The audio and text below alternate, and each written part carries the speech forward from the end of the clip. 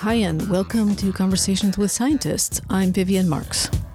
Yes, so let me tell you, as myself included, and a lot of my colleagues are very motivated to do something about this disease. So in a way, you are currently, interviewing me. I'm sitting at home, right? And a lot of us are. And we're all thinking about how we're going to get out of this place. Is the vaccine going to be enough or not? We've been doing this for over a year. So you can imagine that no matter who it is, they are all thinking about what can they do for COVID. Okay, if you're a biochemist, you're thinking about, okay, what expertise do I have that I can apply it to? If I'm a musician, what can I do to apply it to it? If I'm a reporter, what can I do to apply it? Right? Everybody is doing that. You can imagine you have kids, they're going to ask you, well, you're a researcher, Dad, why don't you do something to figure this out? So our motivation level collectively is extremely high. That's Dr. Avi Nath talking about COVID-19. He's intramural clinical director of the National Institute for Neurological Disorders and Stroke at the U.S. National Institutes of Health, NIH. You will hear more from him and about him in this podcast. In my reporting, I speak with scientists around the world, and this podcast is a way to share more of what I find out. This podcast takes you into the science, and it's about the people doing the science. You can find some of my work, for example, in Nature journals that are part of the Nature portfolio. A lot of papers are published there. Those are written by working scientists and are about the latest aspects of their research. And a number of these journals offer science journalism. These pieces are done by science journalists like me. This podcast episode is one of several I'm producing on long COVID, which is this difficult diversity of symptoms that people experience after recovering from COVID-19. Scientists are working on what might be causing long COVID. I'm doing a story on long COVID for Nature Methods. After recovering from COVID-19, people are, of course, grateful and relieved they've survived a scary ordeal. But many people find that even months after their infection, they struggle with symptoms. And those symptoms can include difficulty breathing, muscle or joint pain, fatigue, heart palpitations. They might have sustained damage to their lungs, heart, and kidneys. And they might experience what is called brain fog. When the symptoms are severe, the lives of many, many people get completely derailed.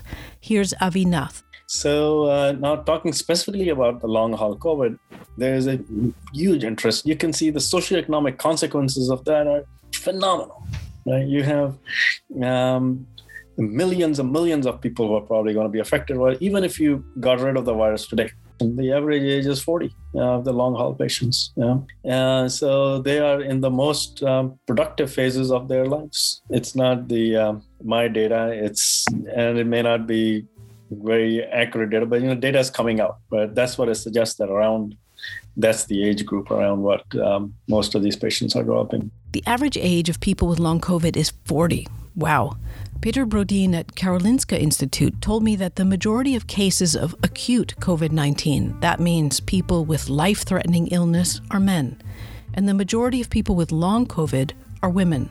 Around the world, clinics are now focusing on treating people with long COVID, sometimes called long-haul COVID. They are beginning to study what underlies this array of symptoms. Post-acute SARS-CoV-2 syndrome, they're called collectively. NIH has launched a big research project focused just on this, and it's quite broad in its scope. Avi Nath explains. Because they want to make sure you're not missing some other organ involvement, right? I mean, we are focused on the brain. That's our area of expertise. But, the virus affects the lungs, the heart, the kidneys, can affect a number of other things in the acute phase. So a multidisciplinary approach makes a lot of sense. The virus wreaks havoc throughout the body. In the hospital, physicians and staff do their best to keep people alive. With long COVID, what is important is to distinguish the scope and breadth of what ails people. So I've talked to at least 200 patients myself, with all these things. And we've brought in a number of these patients to NIH to study them. We're going to bring in more. And so roughly speaking, at least the way I look at it, you can divide them into three broad categories. And these are individuals who have, once you've excluded all the end organ damage and you excluded all the patients who had some underlying diabetes or other hypertension, whatever it is, you get rid of all that stuff. Now you're left with a more smaller subpopulation of these long haul patients. You can divide them into three categories. One is the brain fog. Okay. The second is patients who complain of dysautonomia. That means they have autonomic symptoms. Okay. And I'll describe them in just a bit. Okay. And the third patient is the exercise intolerance. So let's start with the exercise intolerance first. So the people call it fatigue, but it's not fatigue. It's not like when you run a marathon and you get tired and you relax and you'll get better again. That's not the kind of fatigue they complain of. It is exercise intolerance. And an example I'll give you of a cardiologist who was in New York. She got infected and she then recovered from it. And then she says that she was developed this exercise intolerance. She couldn't even do telemedicine any longer. She says that her office was the first floor, on the second floor of her apartment, and so she has to take a flight of stairs. When she gets up there, she's so exhausted she has to lie down now for the rest of the day. And because she's a cardiologist, she got all kinds of cardiac workup and pulmonary workup. They can't find anything wrong with her. Yeah. So it's a very strange type of exercise. Now, that's an extreme phase of exercise intolerance, but various degrees of it are what these patients are complaining of. And then the brain fog is an interesting one. So here, patients complain of difficulty finding names. They can't remember names. They're trying to think about what's it called. I mean, that happens to me once in a while too, but they notice that it's an acute change. Right? And they also complain of an interesting type of memory lapse. What it is that they can remember objects, they cannot remember time. So they will tell you cannot remember time of when the event occurred. So if you ask them, okay, what did you have for breakfast? They'll tell you, well, I ate, this, that, and the other, but I can't remember whether I ate it today or I ate it yesterday or was it a week ago. Yeah. So it's a very bizarre type of a memory loss that they have. And then there are emotional things too, mood disorders that occur. And so I'll give you an example of another person who works in the construction here at NIH. And he recovered from COVID. And then this was an older individual. He had no psychiatric history of any sort, ill and hearty otherwise. And he says all of a sudden he started getting suicidal ideations. He says there's no reason for me to want to kill myself, but I can't control it. So he got scared of himself, goes and admits himself in the hospital. He was there for a month. Wow. Now he's doing fine after that. These syndromes that just affect the brain and central nervous system all seem to be quite different. But Avinath sees a pattern. If you look at these syndromes, they are defining very particular areas within the brain. Okay. And so there are certain areas in the brain that are being affected in these individuals, and that's what is causing these kind of symptoms. And then lastly is this category, what I call dysautonomia. And that, some people call it POTS syndrome. Most people are. And what it is that they complain of their heart racing. They can't control it. Oftentimes they stand up, they get dizzy. So their blood pressure falls. They can also develop a difficulty with either constipation or they can get diarrhea. And they can get a tingling in their hands and fingers because the blood vessels constrict. So they can get a wide variety of symptoms and autonomic symptoms. And there was one neurologist I talked to. She says that her this disorder was so bad that she has to lie down all the time. And even while she's talking to me, she cannot sit up and talk because when she sits up, she can't think any longer. Her blood pressure falls. I mean, these guys are living, but they're not really living. They're just barely alive. Long COVID arrives and stays. And sometimes things get better on their own. So, and I've talked to a lot of people now. After the first phase, a month later, they were developing all these symptoms. I followed up with them, and some are getting better. Okay. Not everybody has gotten better. But more and more time lapses, more and more people do spontaneously keep getting better to some degree. So that is certainly there. Now, do they get better to the degree where they can now resume their normal activities and stuff? That varies from individual to individual. Yes, there is a little bit of hope in that regard.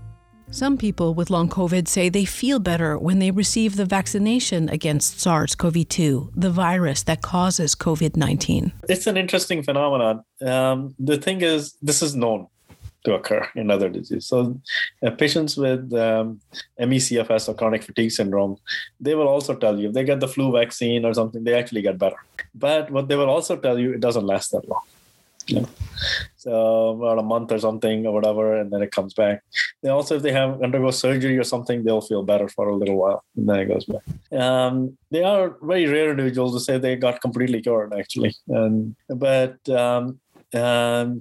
most often, so I think for these patients, it's still early, but the question to ask these individuals is that are saying they got better after the vaccination, the question to ask them is how long? For now, there is no clear treatment strategy for long COVID, certainly not a quick fix, says Avi Nath. No, it's not a quick fix. But what it does tell you is about the underlying pathophysiology. Why is it that if you produce this acute inflammation, if people think that all these long haul COVIDs are inflammatory syndromes, then why is it you produce even more inflammation, they actually get better?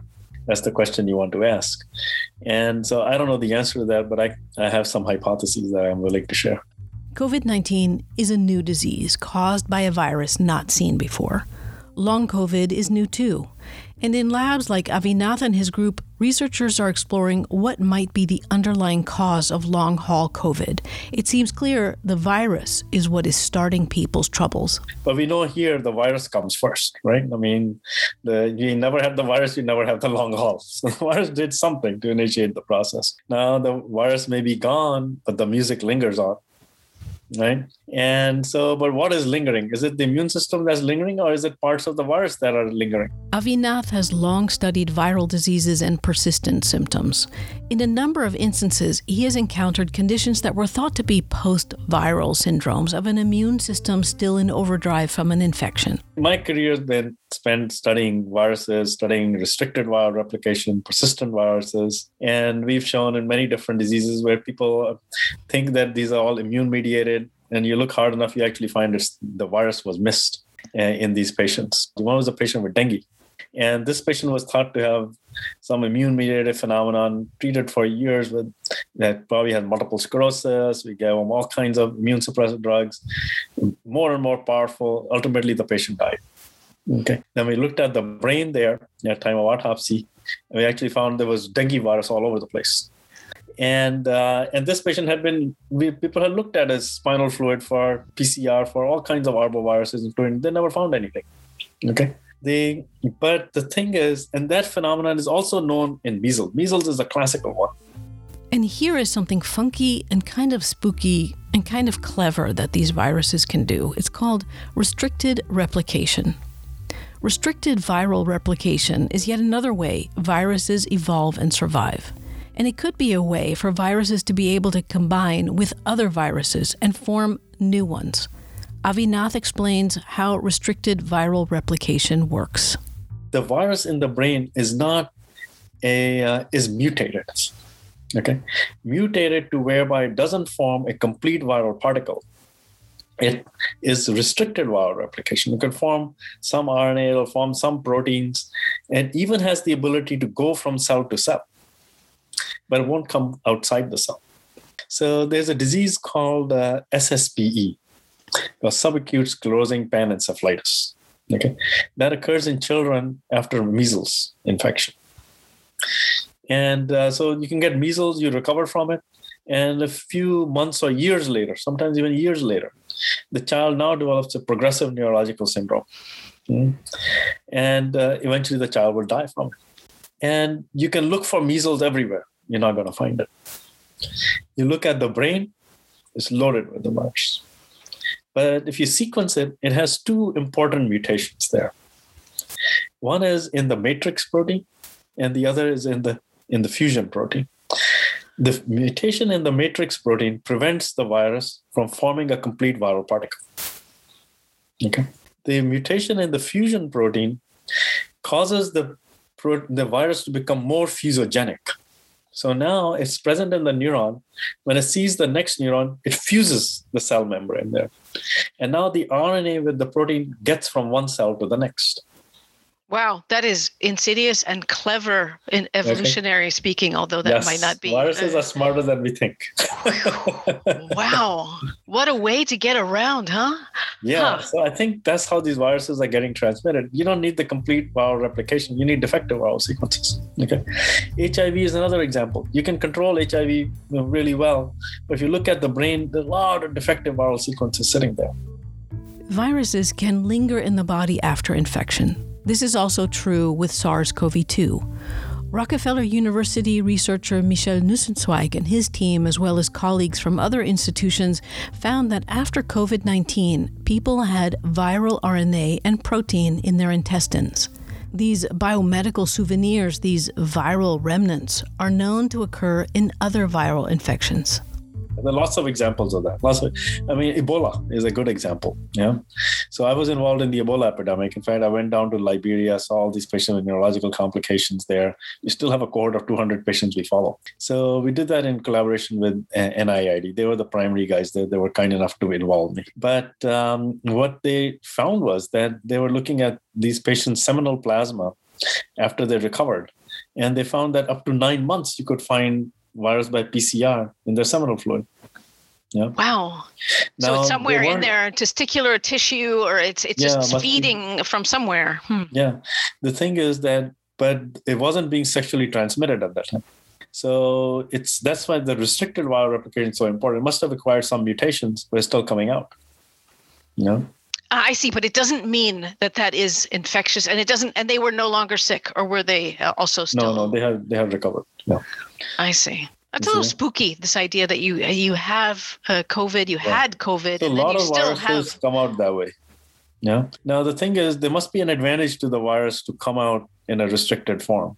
I think the opportunity for a virus to recombine with others to form new viruses must be there. It must evolve that way. As part of NIH's large-scale program devoted to long COVID, there will be an autopsy cohort made up of people who had long COVID and agreed to donate their bodies to science after they have died. Their bodies will be studied in great depth to better understand what kind of damage SARS-CoV-2 has done to their body. Scientists will be studying a dedicated group of people now suffering from long COVID. The way they will be studied is far beyond the occasional conversation. I'm a virologist, so I look at viruses. I'm going to look at very deeply at any evidence of restricted viral replication, remnants of the virus, or any signature of it. And with the virus comes the immune system. So we're going to look at the immunology in great depth. But you cannot do that without imaging the brain. And the advantage of the intramural NIH program is they have the best toys that anybody does. So we're going to put those individuals through a 7 Tesla scanner and try to see if we can find these remnants of vascular pathology that we demonstrated on autopsy. Can we actually find it by imaging? So that's our goal. And then, as I mentioned, we will do neurotransmitter. We have a really good program in studying the autonomic nervous system here. This guy, David Goldstein, does a fabulous job. So we've partnered with him, and he's very passionate to study these patients. So he will do all the neurotransmitter analysis. Avi Nath and his group will assess people and analyze biopsies in many ways. Perhaps there are viral signatures in these people's bodies that have been missed. It will take high-resolution sleuthing. We're going to admit them to the hospital for a few days, and we're going to do a high-resolution MRI scan. We'll look at the spinal fluid. We will do the single-cell sequencing of the cells from the spinal fluid. We'll look at the blood. We're going to do sleep studies on them, functional MRI, do cognitive batteries, very detailed autonomic testing on each one of them. Yeah. So we'll study them in great depth. That was Conversations with Scientists. Today's episode was with Dr. Avi Nath, the intramural clinical director of the NIH National Institute for Neurological Disorders and Stroke. And I just wanted to say, because there's confusion about these things sometimes, the NIH did not pay to be in this podcast. This is independent journalism produced by me in my living room. I'm Vivian Marks. Thanks for listening.